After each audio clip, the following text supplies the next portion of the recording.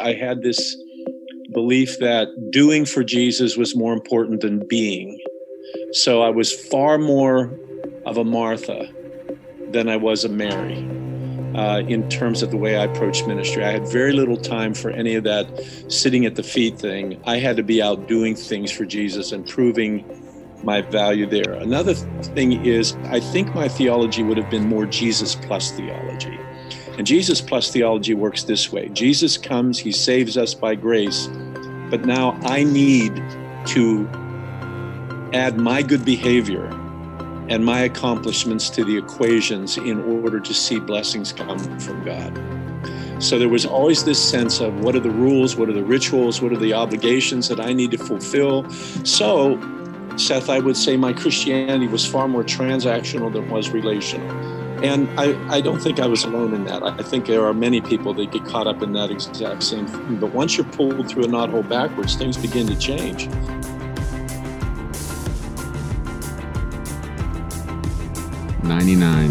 Episode 99. We're almost there. Almost to 100. Welcome to Monday, or whatever day it is that you downloaded the show. I'm excited you're here. Remember to rate and review the show, support the show on Patreon, all the normal things. Actually, let me circle back on Patreon. It's October now, and so another uptick in Patreon supporters this month by a few. And yeah, I'm blown away, be it $1, be it all the dollars, it doesn't really matter. The fact that you take the time to support the show means that the show can be one.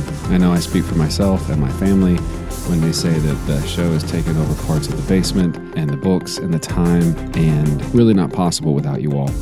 It's not why you downloaded the show though, but should you feel so led, click the button. You can find all of that information at the website for Can I Say This at Church. Just literally Google Can I Say This at Church and it will pop right up. I've tried it every way from Sunday. You can't find, there's no way to not find the show. Anyway, today I had a conversation with Terry Wardle. So Terry has been a lot of things. He's definitely a dad. He's a husband. He's a sibling, but he's also been a minister. He's been a professor.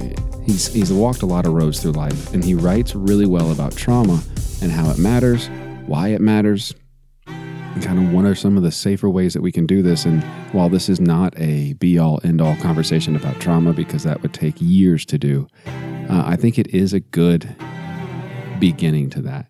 And so I really hope that you enjoy the show. Here we go. Terry Wardle.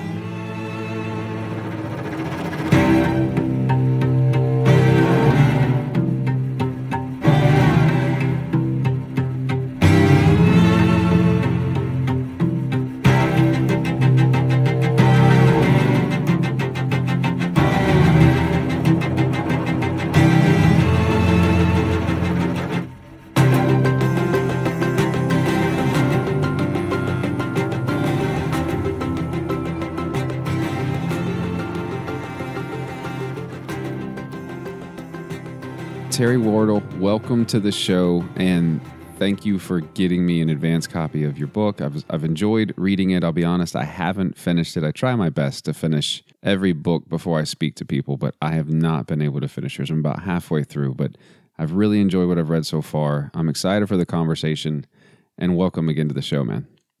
Thank you. I'm thrilled to be with you, Seth. It's a great opportunity to talk about the book and also just to talk about the Lord.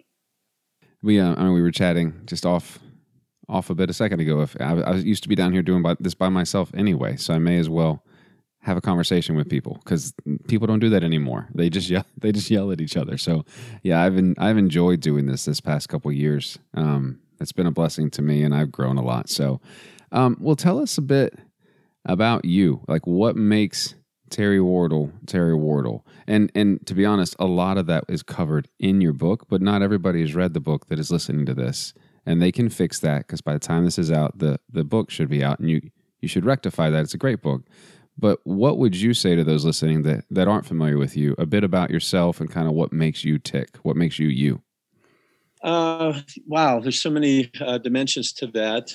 Most importantly, years ago, the Lord stood before me, as he does all of us, and invited me into his heart. And that became a major change and a major transition for my whole life. And out of that, I decided that I was going to respond yes to the call to serve him with my life, and ended up spending my entire adult ministry in different forms of Christian ministry. For a while, I was a pastor, and then I went into the academy, and I taught for over 30 years in theological seminaries. So that's part of it. I think the more exciting parts of it is that I'm a husband of 45 years, a father of 3 adults that are all married and have children, and I have 6 grandchildren, and I spend most of my time, if not all of it, training people to position broken men and women for healing encounters with Christ around issues of emotional wounding. Of those 3 things, pastor, academic, and what you say the academy? What is that? What do you mean the academy? Well, that's just a term that you use when you spent your life in either college or university education. It's a much more academic pursuit, although my focus in seminary was on practical theology. So I was really helping people understand how to apply the teachings of Scripture in a ministry setting that's going to bring dynamic change to people's lives. What of those 2 things fills a bigger hole for you? Like, has it been equal throughout your life where you're like, yeah, pastoring, I'm done with that. I'm going to set that aside for now, and I feel called to teaching? Or do they hold an equal, like when you reflect on them, do they equally hold the same weight, or is there one that you liked better, and for what reason?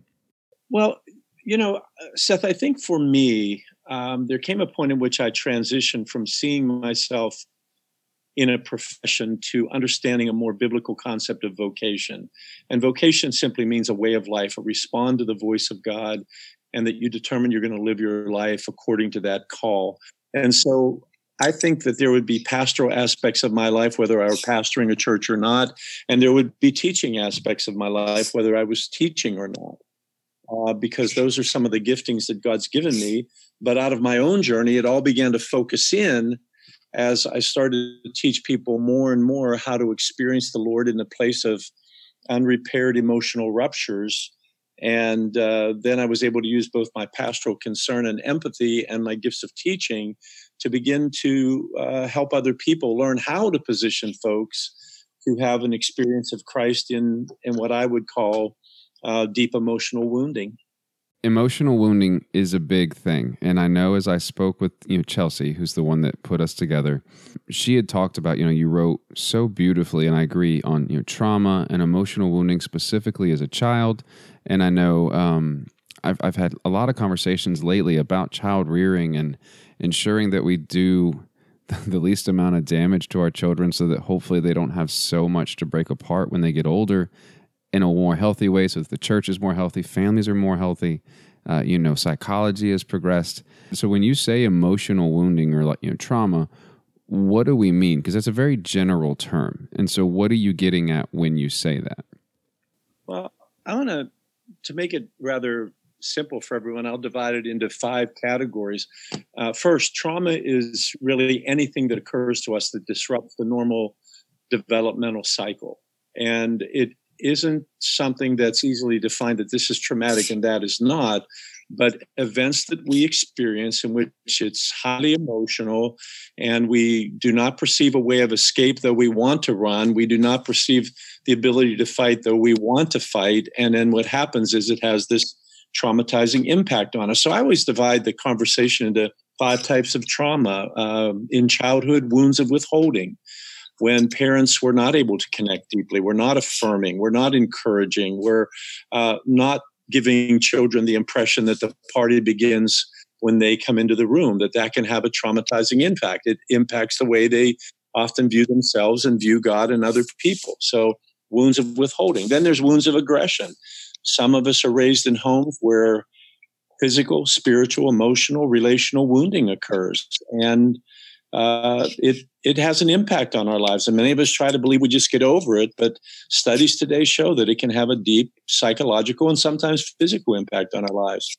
And then I would talk about event trauma, where individuals have gone through a very difficult circumstance, an illness, someone they love dearly passed away, or even events like hurricanes and tornadoes and floods that those, again, impact our sense that the world is safe and we can control it. And then I would say there's probably 2 other types of wounding that people struggle with. One of them I would call betrayal trauma, where individuals with power abuse their power, whether that be teachers abusing students or doctors abusing patients or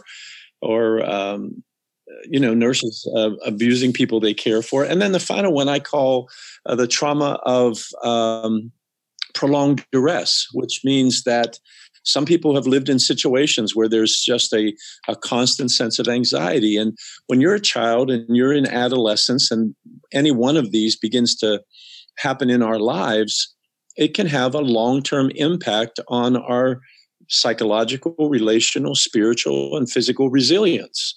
And what happens for many of us, Seth, is we find Jesus, which is great, and we begin to want to follow him, which is important. We invite the Holy Spirit into our lives so that he can help to form us. But for a lot of folks, there are still unresolved emotional issues. And many people carry those way into their adulthood. I've met people that are in their 80s that are still struggling with their view of self and view of God and view of other people because of events that occurred when they were children. And I know that was true in my life, and there wasn't a pathway for me to really understand that.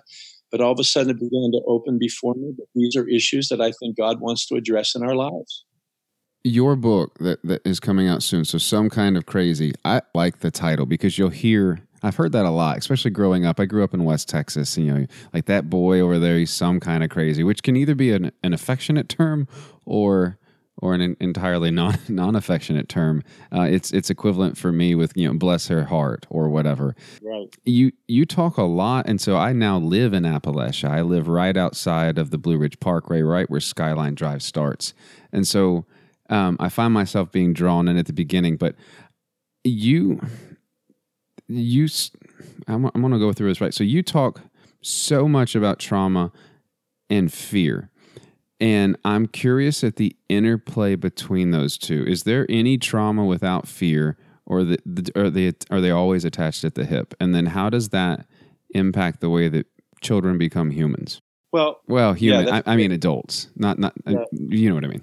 Right. Yeah. I think the issue, if we can really talk about it from a more neurobiological perspective for just a moment, is that when we're in a situation in which that reptilian part of the brain begins to kick off that this is a fight or flight circumstance, and we can't fight and we can't run, that it begins to really generate this deep sense that the world is a fundamentally unsafe place and I'm not going to be able to handle it. And that's where a lot of anxiety and fear begins to arise. If we were in families where people understood that and they had an empathic connection with a child and they were able to have a proper, healthy, secure attachment, then those kinds of things can be processed and downloaded. But for many individuals, they experience this kind of an event, whether it's one time or over time, and it to some degree leaves a part of ourselves suspended in that wounding, and we just try to grow beyond it. And yet there's this part of us that is still living in this perpetual sense of anxiety and fear. And then what happens as a result of it, which happened in my life, is you begin to compensate for this fear by a whole lot of dysfunctional behaviors in order to cope with this deep internal storm that's going on inside of you. And you hope someday you can just run as far away from it as you can. Unfortunately, unresolved trauma will always run you down. So in my case, I was born into a broken family, not unlike a lot of folks. My dad came from a horribly broken home in which he knew a lot of violence. My mother came from a home in which her mom died when she was 18 months old, her dad when she was 8, her grandmother when she was 14. Then she went to live with an aunt that didn't want her. So they bring into their parenting this level of dysfunction, and then being raised in a family that, my extended family had a disdain for religion and education and an openness to breaking the law. And you could see that you start to combine a lot of that in a young child's life, and it can create a rather intense and anxious world. And then as a young child, I experienced some rather significant trauma, including not just abuse, but experiencing and seeing death very early on. Yeah. And, I wanted to grow out of it. And it came a point in my life where I found that anger could mask a lot of that. And then I pushed down that road of aggression. And it didn't pay good benefits. Eventually, I came to Christ, which was wonderful, but I don't think I would be misspeaking that many of us have discovered that when you accept Jesus, which is tremendous, all the problems of your life don't go away. Some of them get worse. Yeah. Yeah. And that some of the solutions Christians give for problem solving are really frustrating because it doesn't work. And just to memorize scripture when you're dealing with an unresolved emotional pain of the past is not enough. We need to have these experiences of re-engaging these stories, meeting Jesus in these stories, and being able to move out not only to a new understanding, but to a new experience in the very places where we once experienced this high level of pain. You write beautifully early on in the book about kind of your coming to see God moment. But I'm curious, and because you've got it in the perspective, and maybe I missed it in the book, of your extended family having a standoffish view towards religion, which, to be honest, to me is slightly not what I usually am accustomed with growing up here in Appalachia. There's almost a born intuitiveness of some form of religion, whether or not you're practicing or not. So I'm curious about that, but can you talk to us a bit about like when you came to Christ? Because I love the way you write about it. I believe it's that story about the mosque, if I'm not mistaken. I don't have that note in front of me, but it's just a beautiful story. I'm wondering if you could break into that a bit. Yes. Well, let me begin with the first part of, my great-grandfather, he came over from England and established a family here with 8 children. He left England having gotten out of prison. And so he moves his way into southwestern Pennsylvania, and they begin to establish themselves as coal miners and farmers. And none of them in that broad family would have found church as an element in their life or, in fact, religion. My own father, he used to make fun of people that went to church. And if anyone in our extended family did, he would always, in a mocking way, ask them if they were saved. But early on in my experience, my mother began to attend a rather strange revival service. And in the midst of what was a combination of simple but somewhat distorted gospel and a bit of a vaudevillian approach to church, she did have an experience of meeting Christ, and we then ended up being pulled into church. It was kind of a combination of legalism and Pentecostalism combined, which, that can be an interesting brew. But out of that, I started to attend a youth group, and the youth group leaders decided that they wanted to take us all into Pittsburgh, and there's a great big meeting hall in there called the Syria Mosque. And we went there because David Wilkerson was coming, sponsored by Catherine Kuhlman. And he was bringing some of those gang members that he had won to Christ in New York City, Nicky Cruz and others. And I went along because it was what the youth group was doing, and there were girls involved, and it was, fine to go. And when I got there, we, make our way, crowd pushing in, and we make our way up to the balcony, which I wasn't all that happy about, being in a balcony in a creaking wooden chair. And they began to sing a lot of songs I wouldn't have been accustomed to. And I remember one man sang a solo that was His Eye is on the Sparrow. And then pretty soon, Catherine Kuhlman comes, who was quite the personality. And she kind of comes across the stage, and I remember that was the first time of several times that I saw her, and I even wondered if she walked. It seemed like she was floating across the stage, asking everybody if we were waiting for her. And apparently a lot of people were. I wasn't, but it was interesting. And soon she invited David Wilkerson to come up, and he had a couple of these gang members speak. And then he began to preach this sermon on the sword of the Lord is going to come through the land. And I mean, it was a barn burner of a hellfire sermon.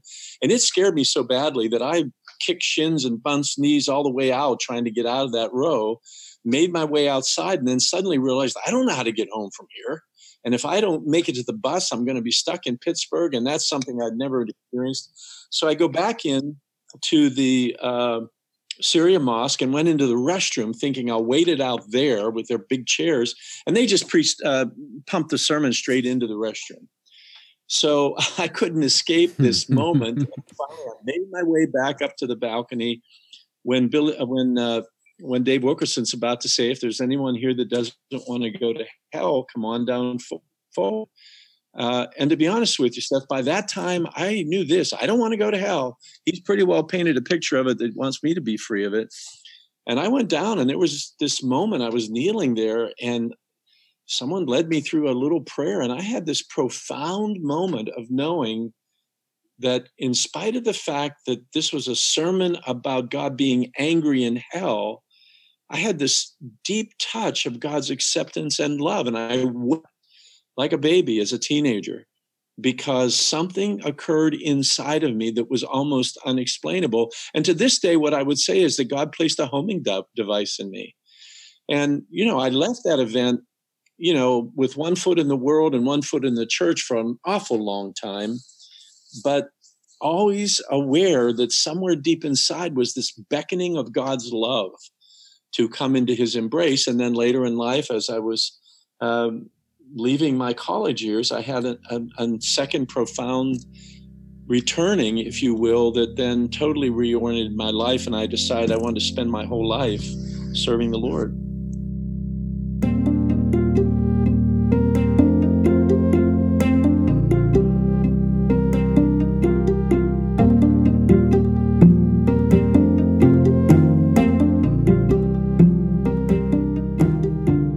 So you had, I don't want to say meteoric, but you ran into success early on, it seems like, in your life and in your answering of a call that many pastors or people honestly would want to, but that came with a lot of baggage. And so my question is this: I find often as I talk with pastors and I message with pastors, as a part of this conversation, I'll have people email into the show. Pastors specifically are not prepared to deal with trauma, especially not their own. And it seems to implode, not the church necessarily, but it definitely implodes their ability to effectively to lead, to pastor, to come alongside people and to bear more burdens. And so can you talk to that a bit of, you talked about it earlier. I think you said, you taught practical theology. I think that's what you said.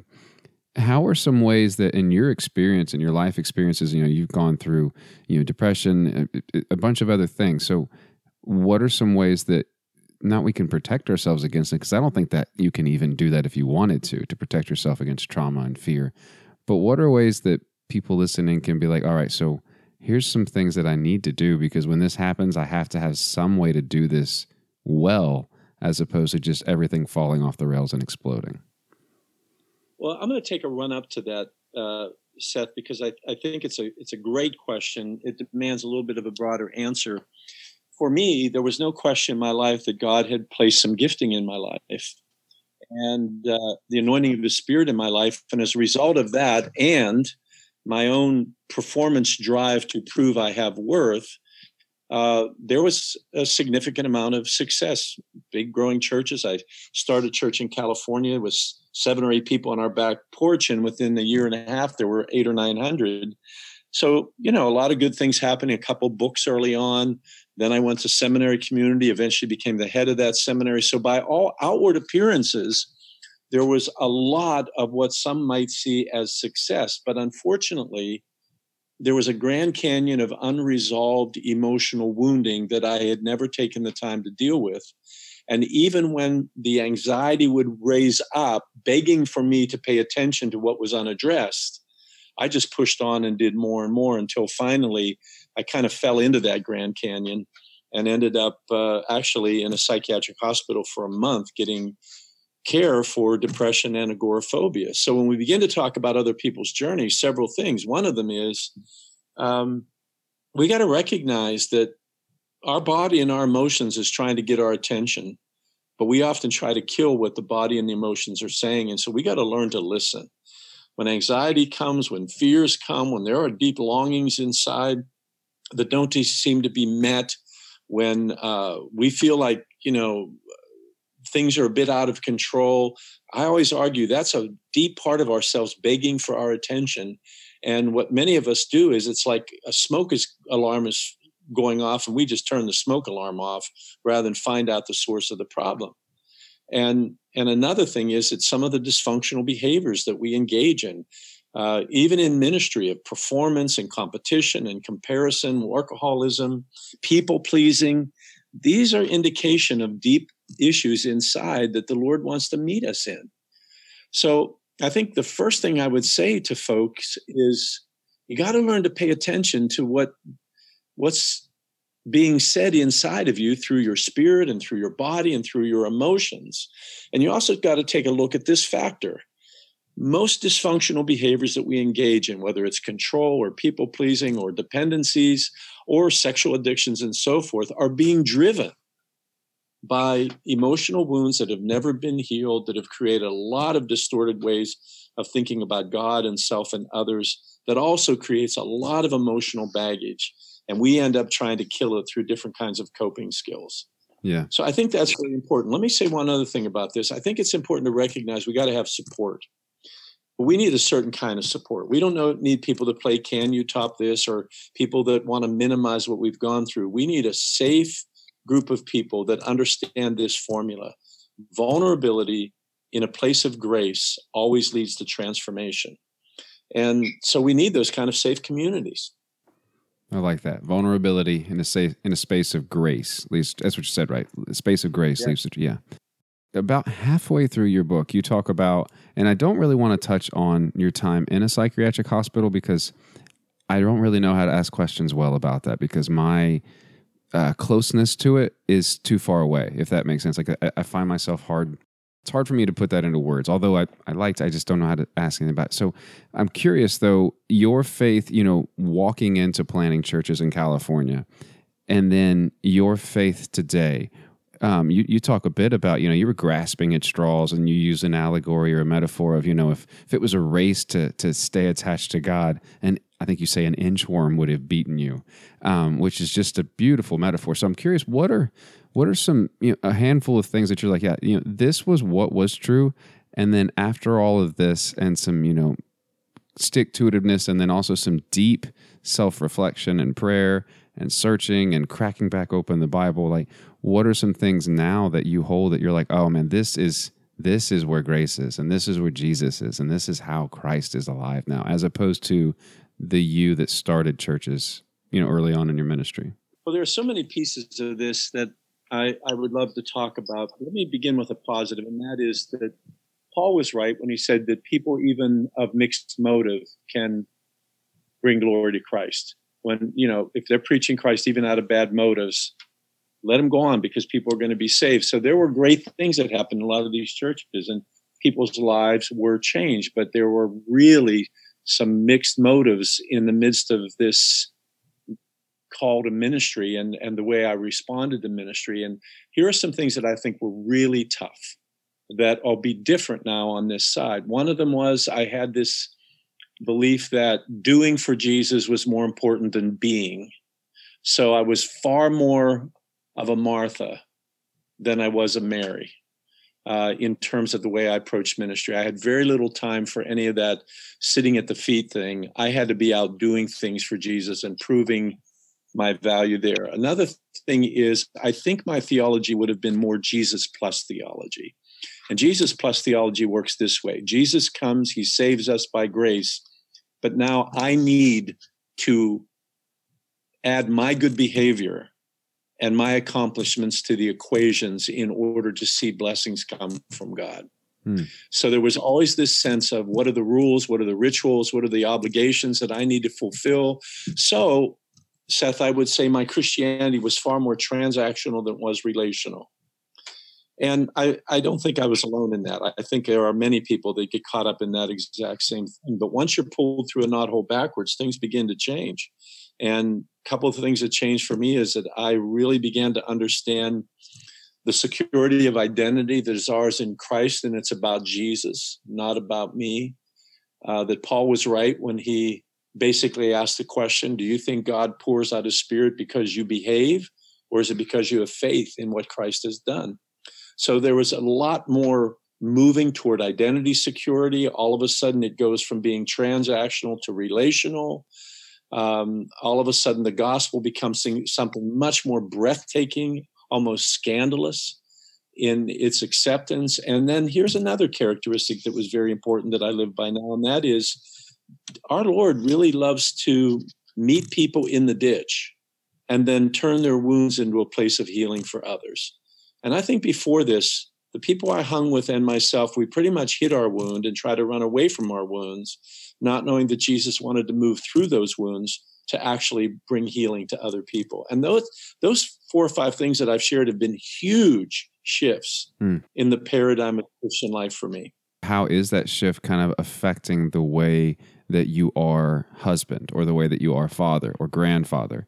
Because I feel like oftentimes some of the feedback that I get is, when you begin to see God in a different way or the heart of God in a different way, those that aren't in that same car with you are standoffish, or they're in the car ambivalent, or they just jettison altogether. And so how has that affected the way that you're involved, I guess, in your family? You know what I mean? Because that is a big part of that, because those are your people, or at least they're mine. Well, absolutely. They're the closest community and the folks that I love the most. Let me say first that it's important that we always live out our journey honestly before them, both the peaks and the valleys. And that's something I've tried to do with them. But I've had this little saying that I've lived by now for 20-some years, and that is health begets health.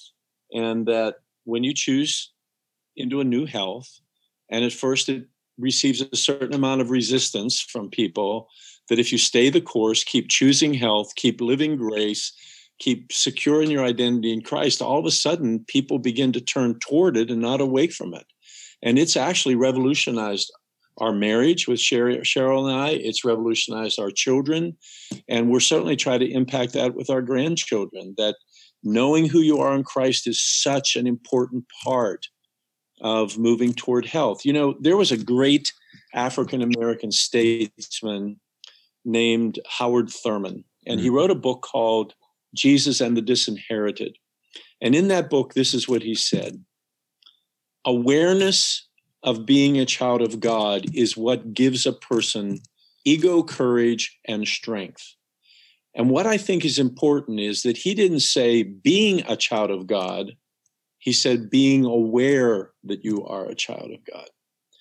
And that being aware is all based on kind of Galatians 4, where Paul says Jesus came born of a woman that we might, and then I always use 3 I's, that we might have a new identity as God's children. We might have a new identity, intimacy with the Holy Spirit living within us. And we have a new inheritance that we can begin to tap now and for all eternity.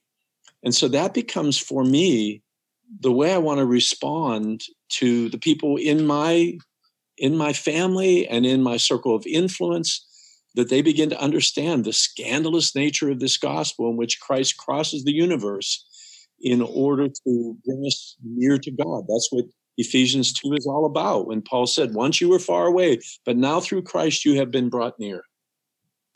One of the stories that gripped me the most that you wrote about, and I've read it, so again, I haven't read the full book, but I've read this section multiple times. I don't know why I'm drawn to it, but I'd like to hear you talk about it a bit. So you tell a story of your son, Aaron, accepting a position as a worship pastor in the church that you founded in California. I think that's right.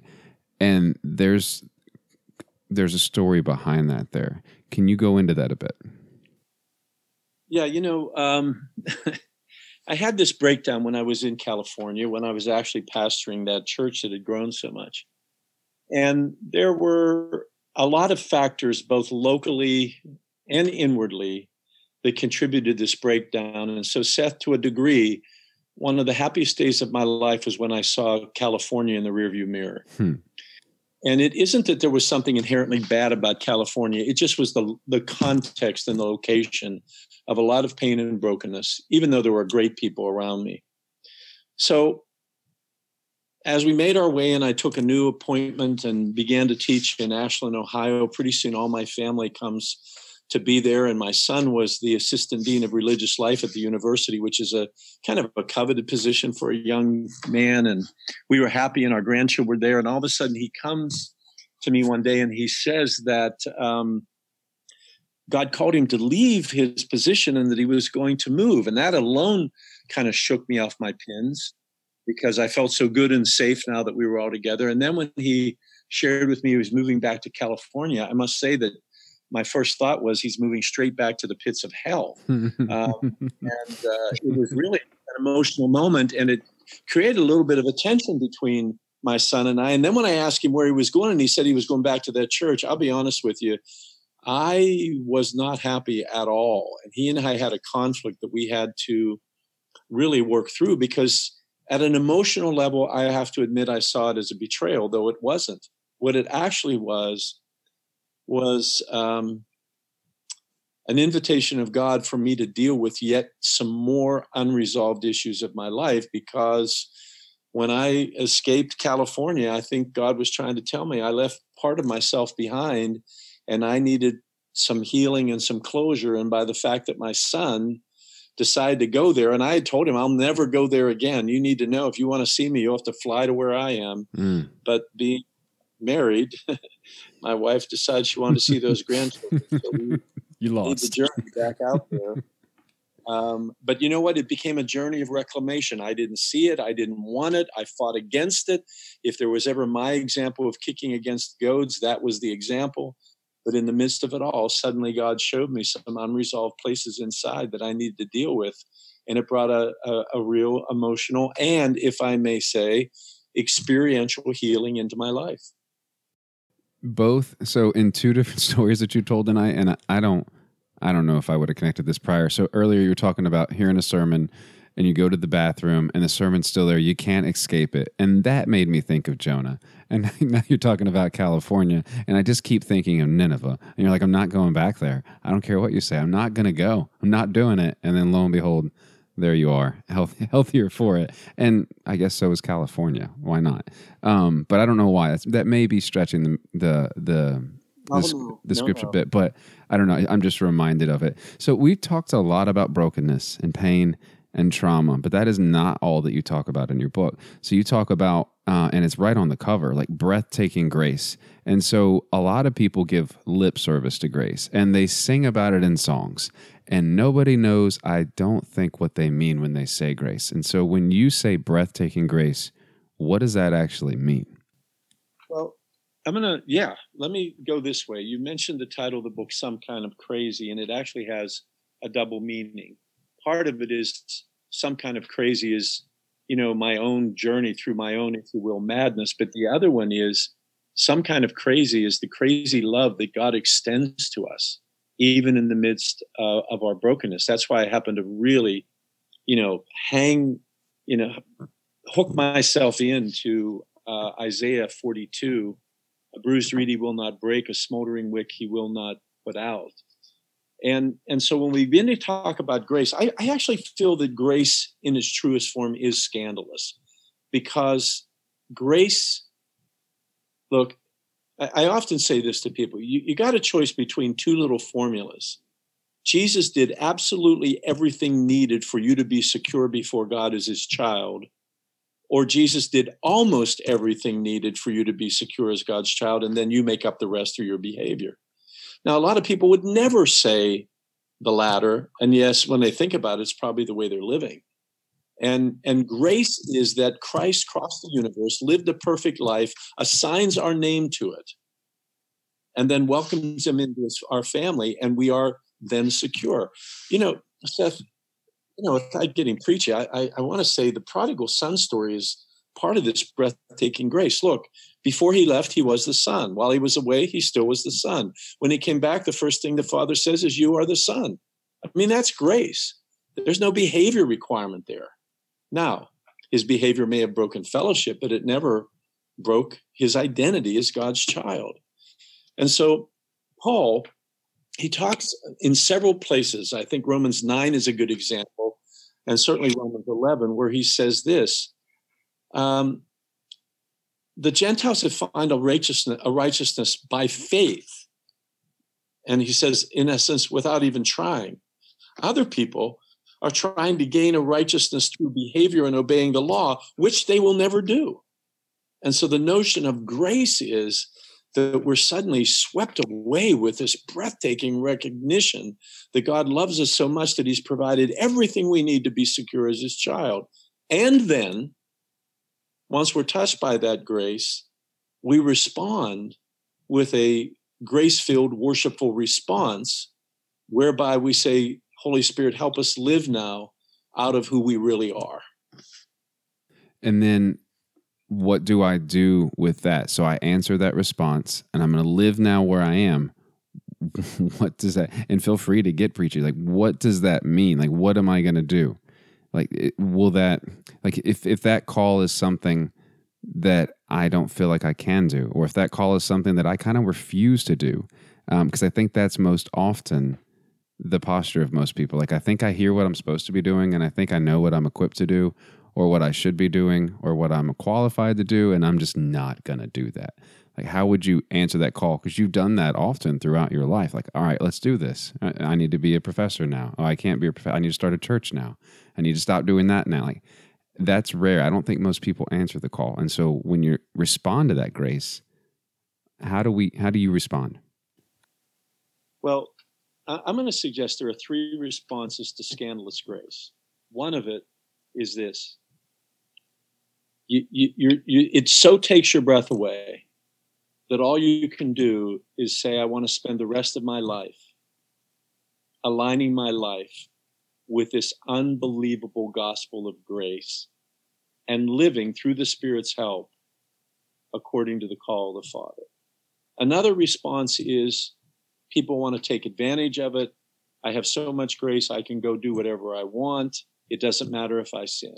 A third response is a person who says, I love this grace. Now, what do I need to do in order to stay secure in it? I think that we will move back and forth from some of those 2 extremes, but life and healing comes when we get lost in the breathtaking grace of God. You know, it was St. Ignatius who he boils down the Christian life. He says it's just about 3 things. Number 1, position yourself to know Jesus better. Just want to know Jesus. You want to know what the Father's like? Look at Jesus. You want to know Jesus. All of a sudden, you'll see more of what the Father's like than you ever know. So we start with knowing. He said, then ask the Holy Spirit to help you grow intimate with Jesus. Love him more. Learn how much he loves you. And out of that, then move forward to serve. But he had a word of correct. Don't go out and try to serve until you really know, or you're getting to know, and you're getting to love. Because part of my problem was this. I had a little bit of his love. I went out to serve. I turned it into doing. I turned it into performance. I turned it into Jesus plus. And in the end, there was a barrenness in my soul. But when we can begin to say, Lord, just wrap me up in a deeper understanding of Christ as the center and learning to love him and receive his love, all of a sudden service flows out. You know, Seth, there's this passage of scripture that really moves me, and it comes in Zechariah. I think it must be chapter 7 or 8, that says there will come a day when 10 people from all nations will lay their hand on a Jew and say, may we walk with you because we see that God is with you. I think when we begin to prioritize breathtaking grace, a worshipful response to this amazing love of God, that all of a sudden there's something attractive about it, and people will come and say, may we walk with you because we see that God is with you. Well, and that's not always, I think you hit on it earlier too, it's not always what you're doing, it's the way that you're posturing. It's just being present, being there, responding to people as people need to be responded to. Sitting there, sometimes being a Mary as opposed to a Martha, though the world needs both. The world definitely needs both.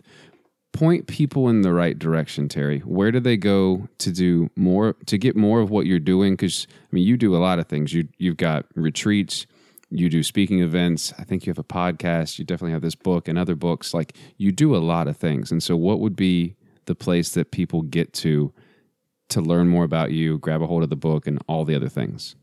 Well, if they go to terrywardle.com, they're going to find a link to all kinds of things, literature, video series. And a lot of those are absolutely free. There's also going to be a list of the events where I'm out speaking, which I'm out most of the time, talking to people about grace and also training people to position people for healing. We also have these healing retreats, 8 days, where people come together in a small group with very highly qualified caregivers who will walk them through. And then we have a new ministry called the Healing Care Center, where individuals are going through a tough spot. They can come and stay with us and spend 5 to 10 days and receive deep counseling and care that's all focused on the very things we've talked about. So a website is one of the best places to go. There is a second website that I have. It's just HCM International, stands for Healing Care Ministry International. Go there.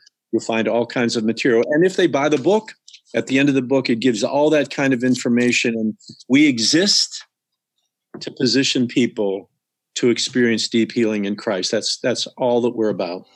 Nice. Well, thank you again. I've really enjoyed the conversation. I have enjoyed your authenticity and your transparency in your book. It's a lot of people say a lot of things and they don't say anything at all, but there's so much of you in this book. I really appreciate it. But thank you again so much for coming on, Terry. Well, it's been a joy. And hey, the Lord gets all the glory as always. Absolutely.